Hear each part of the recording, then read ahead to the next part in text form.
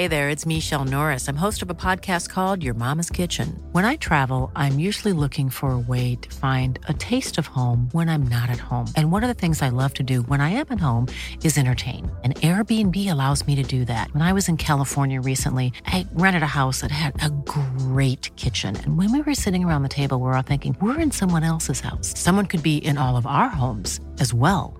If you have a home, but you're not always at home, you have an Airbnb. Your home might be worth more than you think. Find out how much at airbnb.com/host. Vi är sponsrade av Länsförsäkringar, Manne Forsberg, och alla hugade lyssnare där ute i stugorna. Det stämmer. Jag har lovat mig själv och brutit mot löftet många gånger att strunta i att falla till föga för så här helt meningslös konsumtion som mina barn ivrigt uppmuntrar mig till.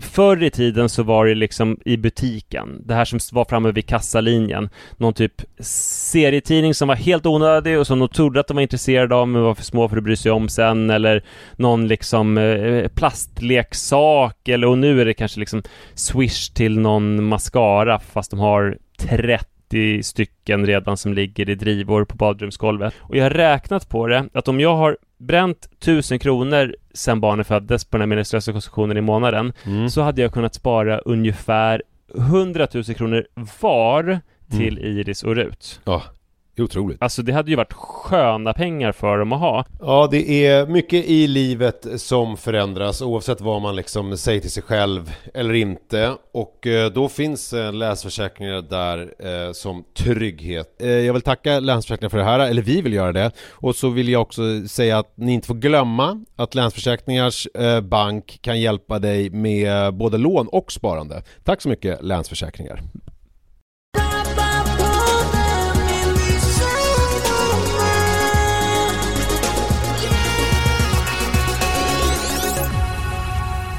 Hallå, varmt välkomna ska ni vara till Pappapodden, avsnitt nummer 492 för de som håller räkningen. Vilket jag vet att ni är ju ett gäng som brukar samlas på Sergels torg om söndagarna och sätta upp, tända ett ljus för varje avsnitt som vi har publicerat. Verkligen, och vid jämna avsnitt så badas det ju en del i Sergelfontänen. Så är det. Manne, hur är läget? Nej men det är bra. Var är du måste någonstans? Jag säga. Just nu är jag i Stockholm efter en vecka i Nyköping hos min syster. Vi var husvakter. Jag såg det. Sen kom de. Så först var vi husvakter och sen så var vi tillsammans med min syster och hennes familj. Och det är ju liksom som MTV Cribs med stil. Ja.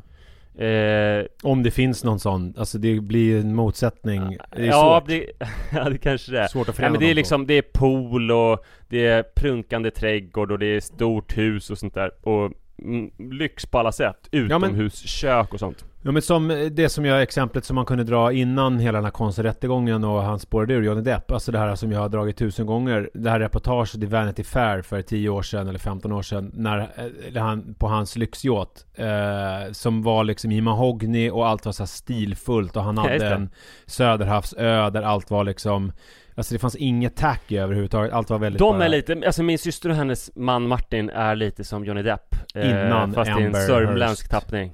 Ja, det är inte nödvändigtvis så. Det är väl inte någonting som det har inte med deras stil att göra så mycket, hur mycket de knarkar och dricker och slår varandra och så. Nej, det är sant. Nej. Så att, men så det har varit helt underbart. Sen kom då min syster och mina syskonbarn.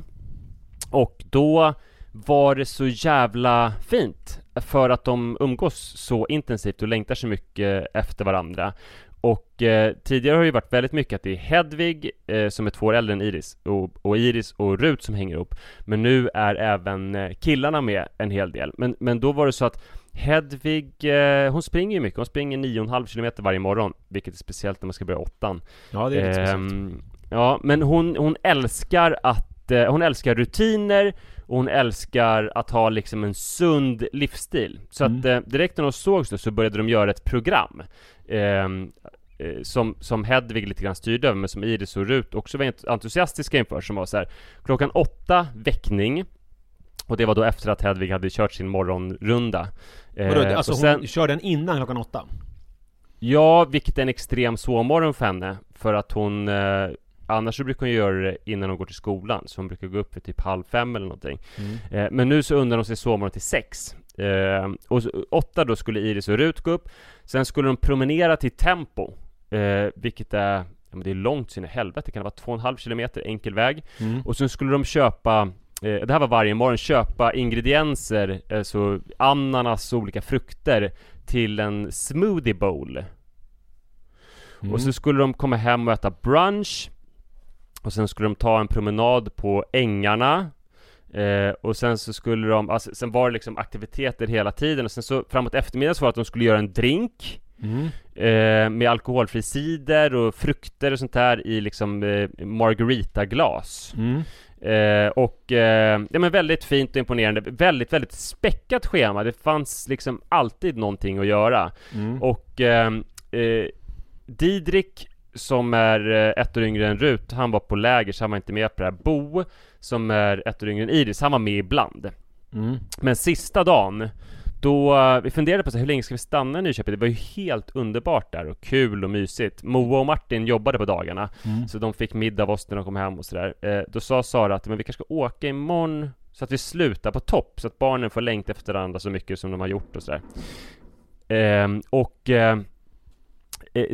Sista dagen, precis efter att Sara hade sagt det, så var enda gången det blev lite så här dålig stämning. Och då var det att Iris och Rut efter några dagar i den här regimen, i det här programmet, var svintrötta. Och sen mitt på dagen, helt schemavidrigt, så satte de sig med Bo i soffan och tittade på Kärleken flyttar in, som är ett datingprogram. Ja. Och det tog ganska hårt på Hedvig. Men var samtidigt bra, för att det knöt ju Bo och Iris och Rut närmare varandra. De liksom skolkade från schemat. Och sen hittade de in i schemat lite senare under dagen. Men det där var ändå en liten fnurra på tråden. Man såg att Hedvig tog det där rätt hårt. Men alltså, så allting blev bra till slut. Men det är kul att de hänger så mycket konstellationer. För sen då på kvällarna när alla barnen var där, så jag pratade om det för några somrar sen, men att de hänger i gäng. Hedvig gick alltid, Lydia, den yngsta, hon är 3 år. Hon var på förskolan på dagen och Hedvig gick och hämtade henne vid 3-tiden på eftermiddagen. Och sen från det så var de liksom, och Didrik kom väl hem vid 5-tiden efter sitt läger. Då var de ju tillsammans, barnen hängde ihop. De var ju med oss också, men framförallt var de med varandra, tog promenader och hängde på studsmattan. Och då är alltså yngsta barnet 3 år, äldsta barnet, vad blir det? 14 år. Ja. Det är ju speciellt. Ja, och härligt. Ja, men verkligen. Ja, men verkligen. Jag tror att ofta man tänker på den där byn, så tänker man kanske att det är på de vuxna som tar hand om barn. Men helvete vad barn inte bara tar hand om varandra, utan också liksom hänger med varandra. Alltså en 12-åring eller 14-åring får ut någonting av att hänga med en 3-åring. Just det. Inte för att så här, men vi är barn allihop så vi är likadana, utan bara för att så här, 3-åringar är förtjusande. Ja, de är ju det. Och också för att 3-åringar söker sig till 12-åringar och 14-åringar och 9-åringar som kanske är roligare än 39-åringar. Men man kan också tänka så här att på liksom back in the It Takes a Village-tiden, Anno Datsumal, då var ju 12 och 14 bast. Då var man ju alltså mer eller mindre vuxen. Om man tänker att man dog när man var typ 30. Så att man kan ju tänka sig att det var att de i det här sammanhanget räknas in som vuxna. Ja just det, då fanns det bara, det var enda, man kom aldrig vidare till ett annat stadium. Nej, jag tror inte det. Alltså där vi är nu, liksom någon slags medelålder när alltså kroppen börjar sagga ihop så smått. Det var ju liksom ingenting It Takes a Village-personerna fick uppleva. Och du själv är på Gotland, har jag förstått. Ja, precis. Jag dök ner här som en rysk... Sitter du i ateljén nu eller? Vad sa du? Sitter i? Ateljén? Ja, eller Attefallshuset heter det ju. Attis. Ja, just men det. Visst, ja, det är en ordvits där. Ateljén, det är väl Kristoffer Triumf som sitter i ateljén. Nej, men jag trodde att det var en ateljé, för då hade det blivit en ännu bättre ordvits, för det är ju både då Attefallhus och ateljé, och så blir det Attis. Ja, just det. Ja, nej, men det här, alltså det som jag kan beskriva det här är ju ett hus då som mamma och pappa byggde. Det är väl lite för att pappa skulle ha någonstans att vara ett Olof Lagercrantz-rum liksom, när det är massa barnbarn här. Men det är ett jättefint litet hus med ett stort fönster som vetter mot norr, vilket ju gör att det blir liksom ett ganska mjölkvitt härligt ljus hela tiden i rummet utan någon så här direkt sol. Och sen så är det ett annat fönster som vetter mot, vad blir det? Om det där är norr, då blir det väst.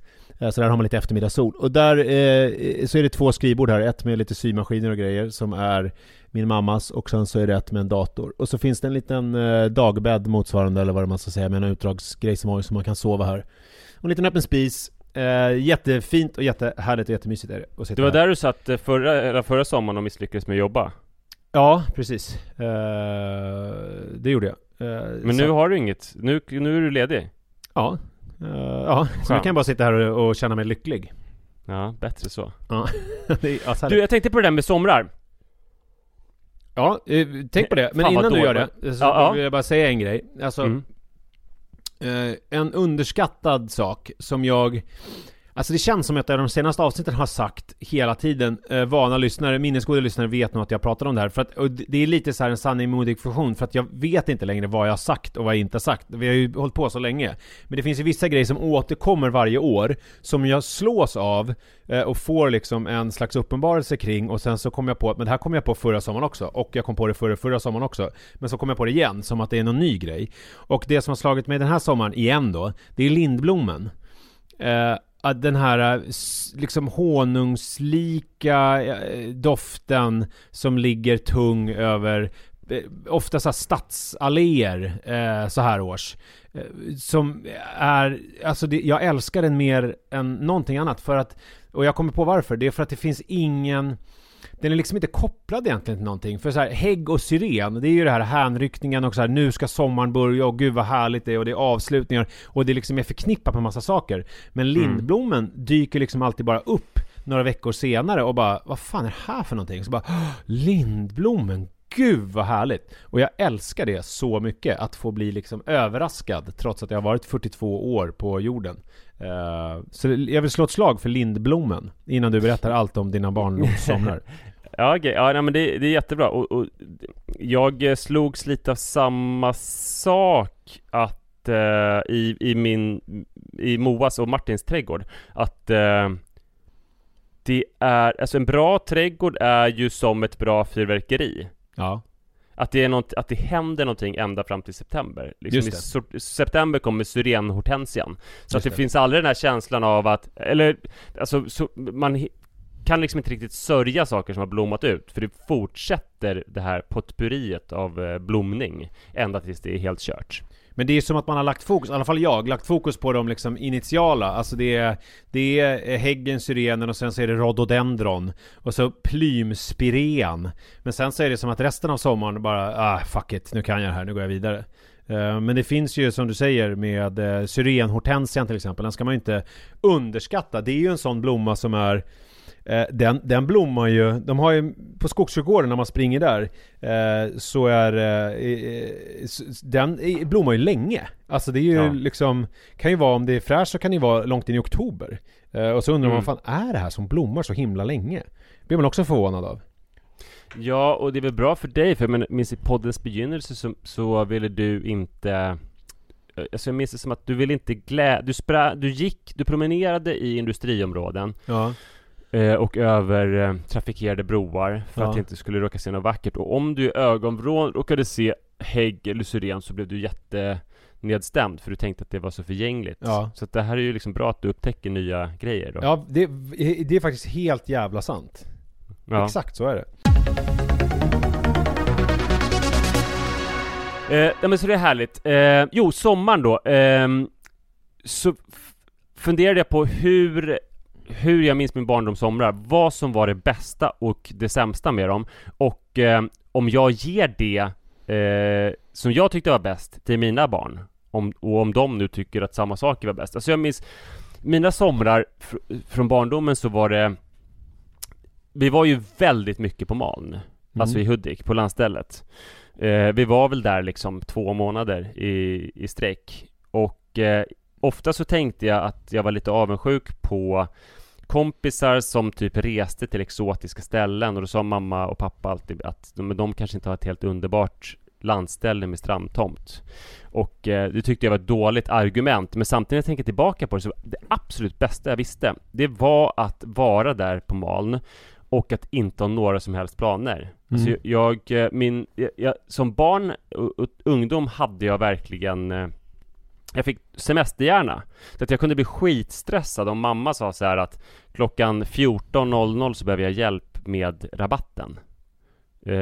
Då var den dagen lite förstörd av stress. Just det. Och det var också jobbigt de gångerna vi åkte på billuff. Heter det billuff? Nej, tågluff heter jag vet inte vad det beror på vad du menar. Billuff har jag aldrig hört. Men det nej, låter så vi ju liftade kul. ju inte. Bilsemester heter det nog. Ja. Att vi åkte ut i roadtrip säger väl moderna människor. Just det, några gånger åkte vi ut i Europa. Och det var ändå lite, det kändes lite hotfullt att det hotade sommaren. Och sen var jag också på seglarläger och golfläger och sånt där. Just och jag det. längtade mest tills det skulle vara över. Så att jag tyckte om sysslolöshet som jag fyllde med typ läsning. Det var väl det som jag tyckte om. Ja. Och att försöka bli brun. I 7:an så blev det väldigt viktigt för mig att försöka vara brun. Och jag började försöka jag hade matolja på huden. Vilket ju var fullkomligt livsfarligt för en person med ganska lite pigment. Och sen så läste jag de första riktigt starka läsminnena. Det var Hans-Erik Hellbergs Puss och kram, som är erotiska böcker för ungdomar. Jag blev så fruktansvärt kåt av att läsa dem. Så att det var väl så här besvärande att jag liksom behövde jag kunde inte sitta ute på altanen eller på stranden för att jag var tvungen att kanske liksom ha en handduk över mig eller något sånt där och dölja min erektion. Så sexig var den boken, eller de böckerna. Men sen så läste jag också... Du ejakulerade okontrollerat hejvilt runt omkring dig. Nej, jag tänkte mer att du var tvungen att bygga tält av en handduk. Nej, jag tänkte mer på tältkonturerna av badbyxorna. Om jag inte hade... Jag satt liksom inte och runkade. Men inte så jag menar. Det är sexiga namn i de där böckerna, vill jag minnas. Är det inte någon som heter typ Sigbritt eller någonting? Det kan jag verkligen tänka, men jag minns inte alls. Var det du gick igång på? Alltså jag gick igång på att det var så jävla explicita skildringar. Och sen någonting som också var sexigt i den åldern, säg att jag var kanske 11-12 när jag läste dem. Att som jag minns det så var det ju i princip barn i min ålder som gjorde så här grova sexuella grejer. Nu googlade jag upp här bara för jag var tvungen att, om jag minns rätt. Johnny är kär i Sigbritt, men Sigbritt gillar den äldre Spiro, som i sin tur är ihop med Inka. Sen finns också Katarina Johnny. Sen finns också Katarina. Johnny och Katarina är vänner, men Johnny undrar om man verkligen kan vara vänner med en tjej. Ja. Jag undrar om man skulle kunna ge de böckerna till sina barn. Jag skulle ju nästan känna mig tvungen att läsa dem innan. 1975 vann han det prestigefyllda Astrid Lindgren-priset, så det är väl en kvalitetsstämpel om något. Ja, verkligen. Här står det också att han fick 5000 läsarbrev. Ja, nej, de var kanon. Och sen också såklart när jag började läsa Henning Mankell, framförallt Villospår. Så det var väl egentligen det som jag tyckte om. Och sen så gillade jag att lägga nät. Fast det var lite så här tueggat svärd, för det kunde stressa mig när pappa kom med förslaget att vi skulle lägga nät, för att det kunde liksom inte riktigt säga nej till, och det var schemabrytande, det var lite osäkert när det skulle ske. Det kunde avbryta mig i bokläsningen. Plus att det ofta blir rätt dålig stämning om han tyckte att jag rodde för fort eller fel när jag la ut nätet. Eller när han la ut nätet. Och sen var det också man vittjar näten tidigt på morgonen, är det inte så? Ja, sen så precis, så skulle man också gå upp ganska tidigt och vittja näten. Alltså då var jag ju verkligen inte som jag nu, att jag ville utmana mig själv. Men just den här, att utmana mig själv med att lägga nät med pappa, kunde vara härligt. Och på morgonen efter när vi gick upp tidigt och själva vittja, alltså hänga upp dem på en ställning och få ut de här jävla hornsimporna som man dessutom kunde sticka sig på, så man gjorde illa sig svårt och fick så här något utslag. Det var inte så kul, men mackan och kaffet efteråt. En annan grej som jag gillade väldigt mycket på somrarna, det var att röka pipa. Och det var då sommaren efter 7:an som jag började med det. Det kunde jag inte göra helt öppet, så att morgonen när vi inte la nät så tog jag båten ut till Kastellholmen. Eller under den här handduken. Han är mycket under den när du satt. Varför kommer det rök ur handduken? Rök och sperma sprutar åt alla håll och kanter. Ja. Nej, men jag brukade göra då en picknickkorg och åka till Kastellholmen. Kastellholmen är en liten ö i Hudiksvalls hamn som en barlastö. Alltså fartyg har dumpat sin barlast där, så det har bildats en ö som tas hand om parkförvaltningen. Så det är som en stadspark på en ö utanför, det är ju i hamnen. coolt alltså. Ja, det är coolt. Och dit åkte jag tror mamma och pappa tyckte att det var väldigt mysigt av mig att jag gjorde den här frukostpicknickkorgen varje morgon. Men det var ju framför allt då för att jag skulle kunna röka en pipa där ute. Ja. Det tyckte jag också om. Det är inte det Heddy håller på med. Att hon liksom har blandat till lite marijuana, så går de iväg ut på ängarna och tar en promenad. Det skulle det verkligen kunna vara. Jag ska säga dock att min pipa var ju en tobakspipa. Jag åkte inte ut varje morgon och rökte gräs. Men jag tänkte att hon, den moderna varianten. Alltså det tror jag inte. Däremot så skulle hon kanske kunna göra liksom, hon gillar ju att baka och sådär. Men hon skulle inte röka eftersom det är dåligt för hennes löpning. Men hon kanske skulle käka i så fall. Just det, en haschkaka. Ja, det skulle jag mer kunna tänka mig. Ja, så det gillade jag. Att inte ha några planer. Att inte utmana mig. Att röka och att vara i solen. Sen ska jag komma in på vad jag ger för sommar till mina barn. Jo, sen förresten en sak som det är nästan bästa av allt som jag visste. Det var ju att efter då typ 2 månader komma tillbaka till Stockholm. När trädgården var helt förändrad. Alltså det var ju som vår fina trädgård hade blivit som en spännande äng. Just det. Med knähögt gräs. Och det hade kommit äpplen. Transparent blanche äpplena var redan mogna. Och päron hade blivit ganska stora. Och det hade kommit blommor som bara kom då. Inte syrenhortensia riktigt än. Men, och det var mörkt på kvällen. Och vi satt oss åt kräftor typ. Ja. Och det var så här skolstartskänsla. Nästa dag kanske jag skulle få en 1000-lapp av mamma och åka in till Drottninggatan och gå på JC och köpa skolstartskläder. Transparent blanche är ju ett av, om vi liksom mina sommarminnen, så det fanns ett sånt äppelträd som jag brukar cykla till och palla äpplen, för de var ju väldigt syrliga och goda, vill jag minnas. Om det är syrliga, goda och väldigt tidiga. Ja, om det är de som jag tänker på. Alltså de var kanske väldigt ljusa vita också. Nästan vita. Ja. Det är kanske där genom namnet. Nej men fy fan, det fanns på väg mot ett bad. De var goda. Ja. Otroligt. Ja men då känner du igen dig. Innan vi kommer in på våra barns somrar, hur var det för dig? Alltså jag har ju, som vanligt så är det ju liksom, finns ju inte alls samma struktur. Det finns inte alls samma liksom regelbundenhet som det finns, utan hos mig finns det mest så här nedslag, alltså olika saker som jag minns såna varma morgnar, sommarmorgnar när det var sommarlov. Man var 10-11 år, och så hade jag en granne som hette Pascal som bodde 3 hus bort eller 2 hus bort. Så då kunde jag ropa på honom. Vi brukade spela badminton. Så då kunde jag ropa på honom, och då kallade han för passerslag. Det tyckte jag var roligt. Så då ropade jag, för han satt och käkade frukost på sin altan. Så passerslag. Och sen så kom han och spelade badminton. Minns jag som otroligt härligt.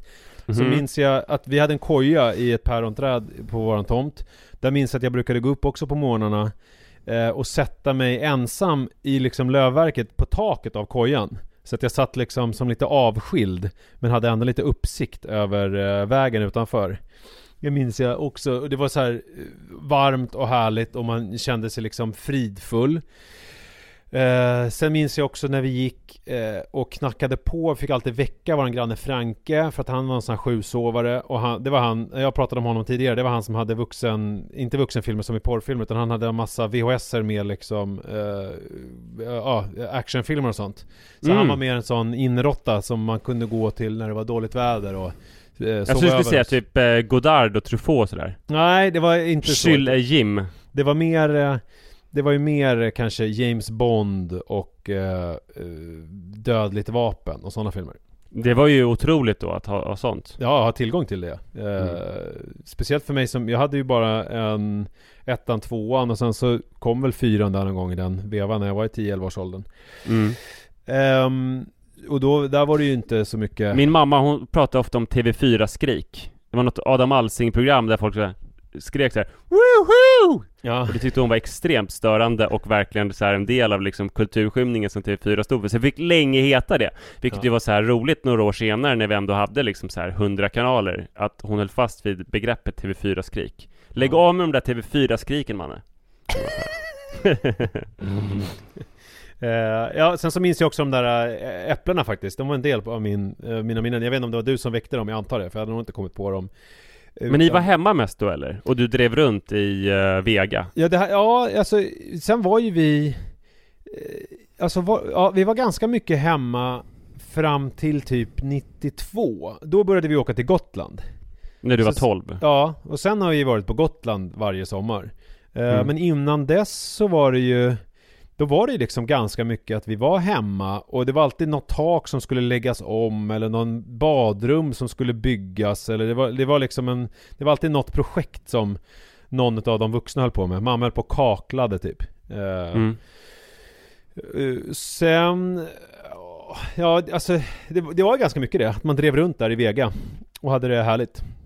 Härligt, det som jag minns som var negativt det var ju när man hade tråkigt alltså.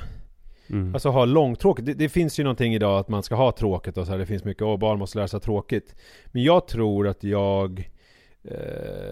jag mådde inte så bra av det där att ha så här långtråkigt. Jag fick liksom, det bara kröp i mig av det. Jag minns det som liksom ganska mycket ångest att bara inte ha någonting att göra och inte veta vad kompisarna var och liksom känna sig utanför och bara inte ha någonting att göra. Jag hade liksom inte riktigt ro då som du verkar haft så här, och stimulera mig själv. Det har jag ju aldrig riktigt haft så där, att jag skulle aldrig komma på tanken att typ sitta och läsa Puss och kram under en handduk. Jag ville att det skulle hända någonting. Så även om jag läste, men det var senare. Jag kommer ihåg att jag läste Mankel och de där också. Alla de böckerna. Ja, men jag hade också tidigare för sig i lågstadiet, men jag hade så här projekt. En sommar hade ett projekt att jag skulle vara vaken hela natten. Och så misslyckades jag alltid. Och så var det en följetong i min dagbok. Hej dagboken, nu är klockan 2:13. Idag ska jag vara vaken hela natten.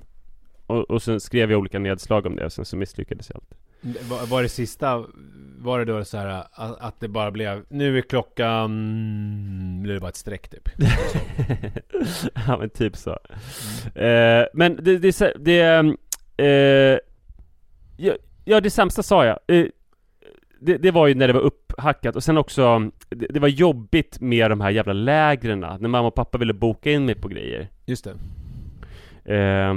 Och jag tror också att det var jobbigt för mig när jag var liten, innan jag började läsa Puss och kram. För jag vet att mamma knackade på varenda husdörr i halva liksom Hälsingland för att leta efter en jämnårig lekkamrat till mig. Want flexibility? Take yoga. Want flexibility with your health insurance? Check out United Healthcare Insurance Plans. Underwritten by Golden Rule Insurance Company, they offer flexible, budget-friendly medical, dental, and vision coverage that may be right for you. More at uh1.com. Hey there, it's Michelle Norris. I'm host of a podcast called Your Mama's Kitchen. When I travel, I'm usually looking for a way to find a taste of home when I'm not at home. And one of the things I love to do when I am at home is entertain. And Airbnb allows me to do that. When I was in California recently, I rented a house that had a great kitchen. And when we were sitting around the table, we were all thinking, we're in someone else's house. Someone could be in all of our homes as well. If you have a home, but you're not always at home, you have an Airbnb. Your home might be worth more than you think. Find out how much at airbnb.com/host. Och det måste ju ha varit för att jag var uttråkad. Och jag minns också att jag hela tiden försökte hänga på mina stora systrar och deras kompisar. Och att det ofta var bråk med mamma om att de inte ville ta med mig. Det var inte så här som det i Nyköping då, att ni var ett gäng där alla var. Nej, det kanske såg ut så för utomstående, men det föregick sig någon slags bråk. Och sen var det väl ofta att de fick inte en 100-lapp, vad fick de? Några 10 kronor för att vi skulle kunna köpa glass, under förutsättning att de tog med mig. Just det. Och sen så minns jag också att det var liksom synd om mig för att jag inte hade någon att vara med. Så att varje sommar så gjorde vi mannedagen. Och då fick jag bestämma allting. Vi gick på något museum, man gick till leksaksaffären, jag fick välja något där. En gång valde jag till och med en elbil som jag fick. Så fick jag liksom välja allting hela dagen. För alla hade liksom lite dåligt samvete över att ingen riktigt pallade vara med mig, tror jag. Men här måste du ha varit så pass liten så att liksom Johannes inte var ett alternativ. För han måste ju ändå sen ha dykt upp och erbjudit någon typ av förstörelse för dig. Alltså Johannes och jag hängde väldigt lite. Men det här, som du säger, det här var nog kanske i 6-årsåldern och han var då 2,5. Och sen Johannes och jag hängde mer typ att vi gjorde saker, att vi spelade golf tillsammans och tennis och sådär. Men vi typ lekte inte och vi botade väl inte varandras tristess, utan vi slogs, vi hittade på nya sporter som vi prövade och sen så körde vi också en del befintliga sporter. Men det låter ju inte riktigt som, jag tänker, med att du var så osportig, att du höll på och sportade så mycket med honom och hittade på olika sporter och så här. Det ligger liksom inte riktigt i linje med berättelsen om dig. Nej, men sport var ju jätteviktigt i vår familj. Ja. Alltså vi var en extremt osportig familj. Alltså det är ungefär, vår sport var ungefär som Edvard Bloms familj, kan man tänka. Att han är så osportig så att han får dåligt samvete och verkligen vill se till att hans son Melchior ska få chansen att sporta. Alltså men gör han det? Vet du det eller? Ja, det vet jag. Det har han berättat om. Alltså mina föräldrar, i och för sig pappa spelade ju tennis och så, men det var som att och också att de såg att jag behövde sporten i mitt liv. Ja. För att jag var liksom inte så fysiskt skicklig och hade dålig koordination och sånt där. Men de sådde ändå någon typ av frö, tänker jag, för att det har ju burit frukt, även om det kanske var på lite längre sikt än vad de hade tänkt i förstone, i och med att du plockade upp det när du var liksom i 30-årsåldern typ. Nej, 20-årsåldern, du började ju boxas i och för sig och allt det där. Ja, men det är svårt att leda bevis att det skulle ha satt något frö. Men i alla fall så vad mina barn får för sommar, det är ju, om jag tittar på det så är det ju, alltså jag ger ju dem min egen mardrömssommar från min barndom. Eftersom vi lever extremt kringflackande. Det är först Nyköping och sen så först Länsö och sen Nyköping, sen Stockholm och sen Länsö och sen Hudik, sen Riksgränsen. Alltså vi är aldrig på samma ställe mer än typ kanske 5-6 dagar i sträck. Just det. Och dessutom så är de på typ, vad är det, 3 läger var eller något sånt. Ja. Men de verkar ändå gilla det. Ja, de känner inte till någonting annat i och för sig. Nej, det är väl det. Så kan man ju alltså, se. och det är också konstigt att det som var min barndoms drömsommar är min mardrömsommar nu. Alltså nu skulle jag inte vilja vara på samma ställe jättelänge. Det skulle jag få panik av. Alltså sysslolös och inte ha någonting planerat. Ja, bara vara på samma ställe. Ja, det är ju intressant hur det liksom har blivit. Ja. Jag är ju ungefär likadan som jag var när jag var barn. Jag vill ju att det ska hända så lite som möjligt och jag ska vara på ungefär samma ställe hela tiden. Ja. Det är ju story of my life. Just det. Men mina barns somrar, jag tycker att Manne, han är i någon slags mellanläger nu mellan att vara liksom ett litet barn och ett stort barn på ett lite jobbigt sätt. Att han är så här, att han skulle behöva klara sig mer själv och hitta på saker mer själv, men han är lite för harig, och sen så är han lite för också så här, pappa kan du vara med, mamma kan du vara med, medan Manne är ju mycket mer nu, alltså de här veckorna som vi har varit hemma innan vi har dragit har ju varit värsta drömmen, för att han har ju bara hängt runt i Farsta med olika såna fotbollskillar och de har spelat fotboll och gått och badat, och verkar haft liksom, han skapar sig sin egen sommar. Ja, han verkar haft time of his life. Enda smolket i bägaren där, det är ju att man har haft liksom rapporter från Geir då, Farstas starke man. För att nu börjar de bli så stora så att liksom, då är det ju så att vi ser att Manne hänger då med, han är född 09 och sen så är det några 08 och så är det några 07 i det här gänget också, fotbollsgänget. 07-orna, de är ju då 15, ska ju börja 9:an. De har mustasch. Exakt. Och alltså även om de är fotbollskillar så har ju de kompisar som umgås i lite andra kretsar. Så det var någon kväll när Manne kom hem sent, när jag ringde Geir, eller när Manne inte kom hem. Och Manne skulle vara hemma då 10 hade vi sagt, men han kom inte hem och han svarade inte på telefonen. Och då ringde jag Geir till slut, för jag visste att Geir hade varit nere på IP. Och då blev han lite orolig för att han hade sett att de hade hängt med några tjejer. Alltså det hade varit några tjejer runt i det gänget som hade någon tramadol-grej på gång. Och det jag tycker inte att man är inte gammal nog för tramadol ännu. När är man det då? Ja, men jag skulle säga att det är väl där när man börjar 9. Det är väl då man ska liksom börja med de här lite tyngre medicinska. Det är alltså en syntetisk opioid. Ja, precis. Man blir lite mellow av den. Ja, men det är väl grejen med tramadol är väl att man blir en blandning, att det är liksom också lite uppiggande. Är det inte det som är att man först blir lite pigg och sen så blir man... Det är någon sån här som en speedball, om du tänker det klassiska 90-tals rockarna som alltid tog en blandning av heroin och kokain. Ja. Skitsamma. Jag trodde att det var mer som opioider är, att det är dåsighet och välbehag i kroppen. Ja, alltså jag har ju väldigt dålig erfarenhet av tramadol personligen.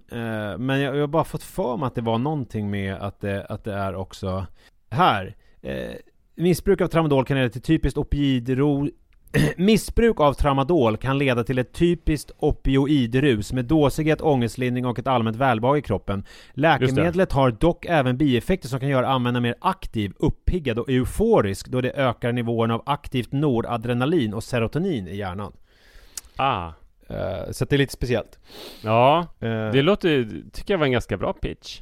Ja, faktiskt. Ja, men i alla fall, och då var det också i just den här kvällen som jag pratade om, så var det också de här tramadol-tjejerna, en av dem var ihop med en sån här gangbanger som liksom är med de här som håller på och har pistoler och sådana, och det skulle vara någon fest. Fan. Ja, och det skulle vara någon fest någonstans. Det här är ganska långt ifrån puss och kram av Hans-Erik Hellberg. Ja, och det skulle vara någon fest någonstans där liksom då, om du tänker dig så här, man är här på ett steg på kartan eller på skalan, och sen så är det så här, han hänger med den här, vi kan kalla honom för Björn, som är 07. Björn är liksom en snäll person som spelar fotboll, men Björn har också en kompis som heter Åke, och Åke umgås då med tramadol-tjejer. Tramadol-tjejer umgås. Jag har inte ens hört talas om tramadol-tjejer innan det här. Ja, men det är en liten våg i Farsta, vad jag förstått. Ja. Jag vet inte om det är i resten av Stockholm också. Och sen så är tramadol-tjejerna umgås då i sin tur med någon som är i någon sån här gangbang-gäng. Då är ju mannen helt plötsligt, vad blir det? 1, 2, 3, 4 steg från pistolpelle. Ja, det är ganska långt. Det är ungefär lika många steg som man är från Johnny Depps båt. Ja, men typ. Fast stegen är väldigt korta här ju. Eftersom det är på samma badplats och liksom en fest bort. Så då blev jag lite orolig då, eftersom han inte kom hem. Men sen till slut fick jag tag på honom och det visade sig att det var lugnt. Han hade liksom inte överhuvudtaget hört talas om det här med de här tjejerna och att det var någon fest på gång. Utan han hade stått och filmat en fullgubbe i centrum och lagt upp på TikTok. Vilket jag tyckte var väldigt dumt också. Men det var ju dumt på ett annat sätt. Så att slutet gott, allting gott på den. Han var liksom inte fullgubben själv. Exakt. Men så att det låter som en minnesvärd sommar. Jo, men jag tror att han har haft det otroligt roligt. Och vi var ju precis nu jag fick rycka in som förälder och vara med på en kupp för att Sagda Geir då, som är tränare i Mannens fotbollslag,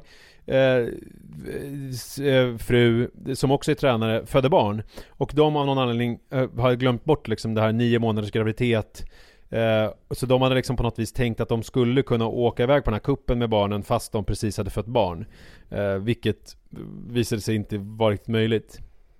Eftersom du har ju precis blivit pappa för 3:e gången själv. Du vet ju hur svårt det är, och om du och Sara skulle åka iväg på en kupp med 15 grabbar och ta hand om det skulle man undvika. Ja, så att då fick jag ställa upp och åka med på den här kuppen. Och det var ju första gången jag var på kupp. Alltså jag var ju aldrig på något sånt när jag var barn. Och det var verkligen det här. Det var till och med jag. Ja, du har ju varit på många. Du vet vad min mest minnesvärda eller insats var på Sekteringskuppen, va? Sekteringskupp är ju inte någon man åker iväg på. Sekteringskuppen är ju liksom vanliga ligaspelet i Stockholm. Nej, vi åkte iväg. Vi sov i någon skol eller någon idrottssal. Ja. Det jag lärde, jag fick kanske sammanlagt 10 matchsekunder. Det var ju på en tid när man inte behövde liksom låtsas att alla var bärande i laget. Men däremot så lärde jag killarna att runka. Ja, vilket jag tror var den viktigaste lärdomen på hela lägret. Men hur gammal var du då? Det var i slutet av lågstadiet. Så säg att det var kanske sommar efter 2:an. Ja. Något sånt. Men i alla fall, och det var ju precis det som hände nu. Att jag hade med mig en luftmadrass. Och jag låg på liksom ett golv. Vänta. Du lärde också killarna runka? Ja, på en luftmadrass. Alltså, vad tycker du att det var över gränsen? Ja, kanske lite. Men de var ju 13 år. Så de visste ju redan. Det blev mest pinsamt att jag satt och runkade. Det blev mest upprepning, ja. Nej, men det här, jag hade en luftmadrass, låg på ett gympasalsgolv. Det var ju kanon. Men det som var roligt, som var bra, det var att vi hade också med en kille som är otrolig, som heter Adam. Som är, han är alltså 15, ska fylla 16 i år. Så han är 06 blir det då, va? Precis, han är 3 år äldre. Precis mitt i tramåldern. Ja, han är tramadolåldern. Men han har valt en annan. Han har valt en, ska vi säga, smala vägen i livet. För att han satsar på fotbollen. Och han är mittback i Rågsved. Hur som helst, han är coach åt grabbarna i fotbollen. Så att det var jag och en annan pappa som var med och var liksom lite mer ansvarspersoner. Och sen så var det liksom han som skötte coachandet. Vilket ju är otroligt smart. För att han kan ju säga saker som, du vet, att han samlar dem i ring innan matchstart och säger så här: grabbar, sitt ner. Vi kommer från Farsta.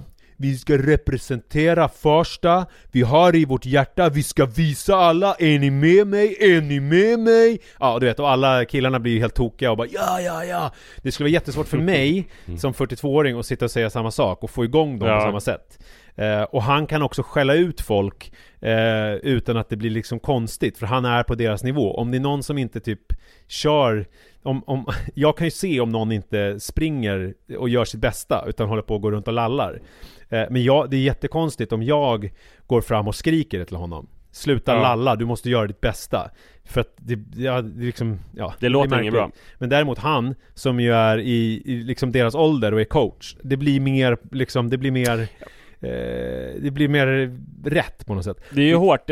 Jättekort parentes, Rut har berättat att när det är sån här ungdomstränare i handboll, i lag som hon möter, då kan ungdomstränaren ropa till sina adepter: lås dem! Vilket är en förbjuden manöver i flickhandboll. Men det skiter de i. De vill spela hårt. Och det är okej då om det är en 15-årig tjej som ropar det, men mindre okej om det är en 45-årig kvinna som ropar. Ja, men det är ju det. Det måste du hålla med om, att det är lite absolut. Mer sen så måste man ju såklart vara med där på något vis, vilket jag inte alls kunde vara. Det fick den andra pappan vara, för att jag märkte att en effekt att vara på kupp hade på mig, det var att jag kunde liksom, jag tror att det var en kombination av sömnbrist och också att man blev lite så här sekt. Alltså det blev lite att den här kuppen betydde väldigt, väldigt mycket för mig helt plötsligt. Och så att jag blev ju väldigt, väldigt engagerad i matcherna på ett sånt annat sätt som pappor inte ska vara som är 40-årsåldern. Så Var var ni någonstans, sa du det? Västerås, för det var samtidigt Dalkarlia där väldigt många var i fotbollscup i Dalarna. Aroskuppen. Just det. Var det där hemska hände att det var en som dog på vägen hem, en tjej som dog med sin mamma i en singelolycka? Ja, det missade jag. Eller inte singelolycka, det var en krock. Jag tror att det var på väg hem från Dalarna. Så hemskt. Hur som helst, jag gjorde i alla fall så att eftersom jag inte vill vara en sån pappa, men jag kunde liksom inte stå kvar nere vid planen, så att då gick jag ut i skogen. Det här var ju såna fina gräsplaner liksom i ett skogsområde. Så jag gick ut och ställde mig bredvid planen i skogen under förevändning att jag skulle liksom hämta bollar. Men det blev så stod du där och skrek? Ja, alltså jag stod på en sten. Ibland skrek jag. Och då var det en del som tyckte så här: vem är den där gubben som står? För jag hade också bara överkropp, för så jävla varmt. Vem är gubben som står som och står skriker? I skogen och skriker? Ja. Men det var ändå bättre. Det var mindre hotfullt och mindre konstigt än om jag hade stått vid avbytarbänken och skällt ut. Vad skrek du då? Vad ville du skrika? Ja, men oftast så tyckte jag att de spelade bra. Men det var någon gång när det var en sån här match när jag kände att de bara lallade, och då fick de ju höra det liksom från bakom en sten långt bort i skogen. Alltså du skällde på det egna laget? Ja, skärp er, vad håller ni på med? Det sådär. Ja. Okej. Men fast lite gömd då, bakom en sten. Så bara huvudet stack upp. Ja. Så att jag tror att om det fanns någon sån här värdegrundsföräldrar där, så tror jag att jag liksom gick under radarn. Du fick inte sånt här grönt kort efteråt? Nej, det fick jag inte, men jag fick nog ingenting. För de visste nog inte riktigt hur man ska hantera. Alltså om det bara är någon konstig gubbe som sitter i skogen och skriker, Det behöver ju egentligen inte ha någonting med matchen att göra. Men du gjorde inte det här som jag gjorde på Sverige-matchen och på Ruts handbollscup, att applådera när motståndarlaget i mål. Inte. Absolut inte. Här var det inte så. Ingenting sånt. Nej. Och här är ju också, alltså nu är ju faktiskt, till mitt försvar ska jag säga att nu är ju barnen så stora att nu är det ju, innan så räknas ju inte resultaten. Alltså när man är, och vad är det, just det. När man är 10, om man är, jag tror att det var den här säsongen, alltså pojkar 09 eller flickor 09, då börjar ju resultaten räknas i Sankt Erikscupen då, så att det är sånt här ligaspel, att man räknar ihop och så vidare. Och det var ju samma sak här, alltså det handlade om att vinna matcher och gå till slutspel, och sen var det kvartsfinal, semifinal och sådär. Så att det var ju uppeggat för ändå en liksom ganska upptrissad stämning så att säga. Men det var ju all in all en fruktansvärt härlig och mysig upplevelse. Jag tycker det är himla kul tillvaro. Jag gillar ju det där. Du vet ju alltså den här inrutade tillvaron. Att vara där, sova och sen gå upp och det finns frukost serverad, och sen så går man iväg och har någon träning eller match, och sen så går man tillbaka och så är det lunch. Vad är det för frukost? Bor man på någon slags vandrarhem eller hur funkar det? Nej, vi bodde ju på en skola, så att det var ju frukost i matsalen. Det är någon matlag som har fixat Nej, frukost. det är skolpersonalen. Alltså de har liksom Ja. Så det är skolmat liksom, skolfrukost. Jag åt gröt och macka, och sen så var det, du vet, köttbullar och lasagne och panerad fisk, alltså såna grejer. Och allt var väldigt inrutat, och jag kunde koncentrera mig på att hänga med ungdomarna, käka frukost, käka lunch, springa, kolla på tennis. Det är Wimbledon nu också. Och sådär. Och Adam, han den här tränaren, han var också benhård, för att han var så här: grabbar, det är seriöst, vi går och lägger oss i tid. Lyssna på mig nu, vi går och lägger oss i tid. Ingen godis, ingen läsk, ingen chips, ingenting. Händer det någonting sånt, du blir bänkad direkt. Så att de var ju liksom hårt hållna. Så att de gick och la sig vid 10 och liksom åt ju ingen godis. De fick en glass på fredagskvällen när vi var bowlade. Då fick de en glass efteråt. Ja, det är stenhårt alltså. Ja, men så att det här är ett tips till alla föräldrar där ute. Hitta någon jävligt kille eller tjej i liksom 15-årsåldern som brinner för sporten, och låt dem sköta allting vad det gäller liksom regler och matchning och allt, för att då blir det liksom det blir också helt annat än om jag skulle säga så här, ingen godis, så skulle jag bara, jävla tönt gubbe, håll käften. Men om det kommer någon som är liksom 3 år äldre och bara, nu lyssnar ni på mig, kolla, vi representerar Farsta, ingen godis. Ja. Så att det var ju kanon. Det var ju jätteroligt, och jag tror att Manne fick ett minne för livet.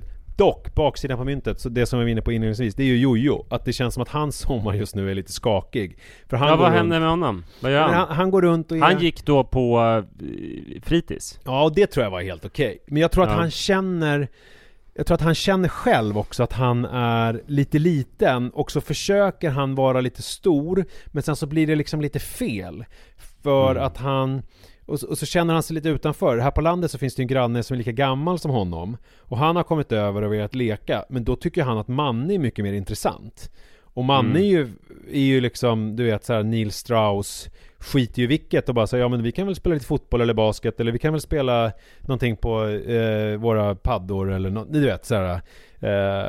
Medan Jojo typ försöker ju med näbbar och klor bara, men typ, det är min kompis, skärp dig, skit i honom, var med mig. Men vilket får till följd att han blir mer konstig och typ så här, kastar typ bullar på den här killen, eller bara får något utbrott för att de inte går att spela basket, för att de ska spela fotboll och sådär.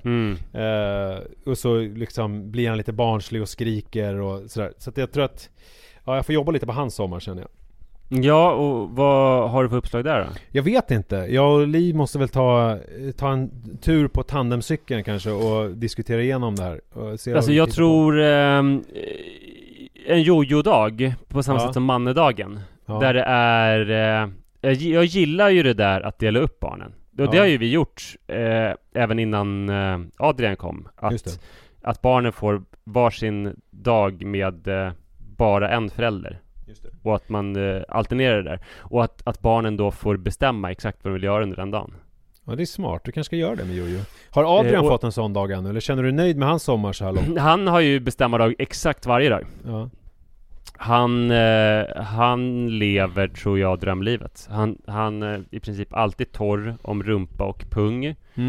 Han äter när han vill. Och alla i hans omgivning försöker hela tiden tolka hans både subtila och inte särskilt subtila signaler för att ge honom den bästa sommaren man kan tänka sig. Jag har för övrigt kommit på nu, märkte jag när du la upp det här gulliga klippet på Adrian när han pratade, som vi pratade om förra veckan, att ett av praten är ju Sara. Det första. Visste du inte det innan? Nej, jag trodde det allt var, när jag bara hörde ljudklippet så trodde jag ju att allt var Adrian. Jag trodde, det borde jag ju berättat så att jag inte tog cred för hennes snack. Hon är ju jätteduktig på att prata. Ja, verkligen. Hon pratar kanon. Så är det. Men en annan grej som jag minns från så här barndomen, alltså innan jag hade blivit så där bra på att ta hand om mig själv och läsa och sånt där, det var ju att det var kul att träffa någon vuxen som verkligen hade tid för en. Och som inte bara tänkte på att man skulle sköta sig eller att om man hade ätit och sånt. Just det. Sådana vuxna behövs. Det kanske kan vara föräldern, men då måste man komma lite ifrån sitt vanliga sammanhang och typ kanske åka och tälta eller något. Alltså, vi brukade ibland åka till mammas och pappas vänner Klas och Inger. Och Klas hade lite äldre barn. Alltså hans barn var väl i 20-årsåldern, 25-årsåldern när jag var i 5-årsåldern. Så han kunde göra så här väldigt enkla saker. Så här, du man, hänger du med och tänder bastun? Och det var ett spännande äventyr, för då skulle man gå över deras skogstomt och på vägen hittade vi en sork som han lyckades fånga till mig och så fick jag ett husdjur i en låda. Eller så åkte vi lite kanot tillsammans. Och så fick jag sova över hos dem en natt då ville han att jag skulle få ha en så här bestämmardag. Och så var vi på ICA-träffpunkten i Hudiksvall och han ville att jag skulle få välja en leksak där. Och så valde jag en knallpulverpistol. Och det här var en jättekris för honom, för att han var superpacifist och tyckte väldigt, väldigt illa om liksom vapen och vapenlekar. Men insåg att det är mannens bestämmardag, så att han lät mig köpa det fast det gick emot hans principer fullständigt. Och sen så blev det väldigt bra. Det var starka minnen. En vuxen som är liksom så här fräsch och kan inte förstörd av ens jobbiga sidor och utbrott och sånt där, utan som är liksom utvilad och öppen för ens fina sidor. Ja, det är ju att rekommendera, men det kanske blir svårt med ens egna barn. Alltså på något vis. Ja, för det. Jag vet inte. Ja, att ge det till sina egna barn, ja, precis. Ja, men det som funkar då är ju så här att alltså då måste man ju ta sig hemifrån. Man kan inte vara hemma. Jag lyckades ju, Manne blev ju typ ett barn i mängden på den här kuppen. För att då drev ju han runt själv och liksom och åt ju och gick och la sig och gjorde allt. Alltså jag behövde aldrig liksom hålla på att vara pappa på det sättet. Det var ju ganska skönt. Men å andra sidan så fick vi ju ingen tid tillsammans, han och jag, utan det var ju mer att jag bara var där. Så att det blev ju, jag vet inte, det var inte riktigt det som du beskrev där med Klas. Nej, Klas Sundelin, barnläkare och professor i medicin. Kanonperson. Så det kan jag rekommendera om ni behöver någon. Kan man ringa Klas kanske? Kanske. Pröva. Ja. Hörrni, tack för att ni lyssnade. Jag hade tänkt prata massor om döda hamstrar och boken Pastoralsymfonin av André Schid och om hur jag försatt chansen att behandla hamsten Pascal som prästen i den boken behandlade den här dövstumma övergivna flickan. Men det får bli någon annan gång. Cliffhanger kanske. Ja, verkligen. Till något annat avsnitt. Nu hänger någon och dinglar där vid klippan och sen så får ni ta upp tråden om en vecka. Tack så mycket för att ni lyssnade. Tack, hej då! Hi, this is Craig Robinson from Ways to Win, and support for this podcast comes from Invesco QQQ, the official ETF of the NCAA. The future isn't scary. Not realizing its potential, however, could be. Just like on the recruiting trail, I've seen potential come in many forms as a coach. Learn more at Invesco.com/QQQ. Let's rethink possibility. Invesco Distributors, Inc. When you need mealtime inspiration, it's worth shopping Kroger, where you'll find over 30,000 mouth-watering choices that excite your inner foodie. And no matter what tasty choice you make, you'll enjoy our everyday low prices, plus extra ways to save, like digital coupons worth over $600 each week. You can also save up to $1 off per gallon at the pump with fuel points. More savings and more inspiring flavors make shopping Kroger worth it every time. Kroger, fresh for everyone. Fuel restrictions apply.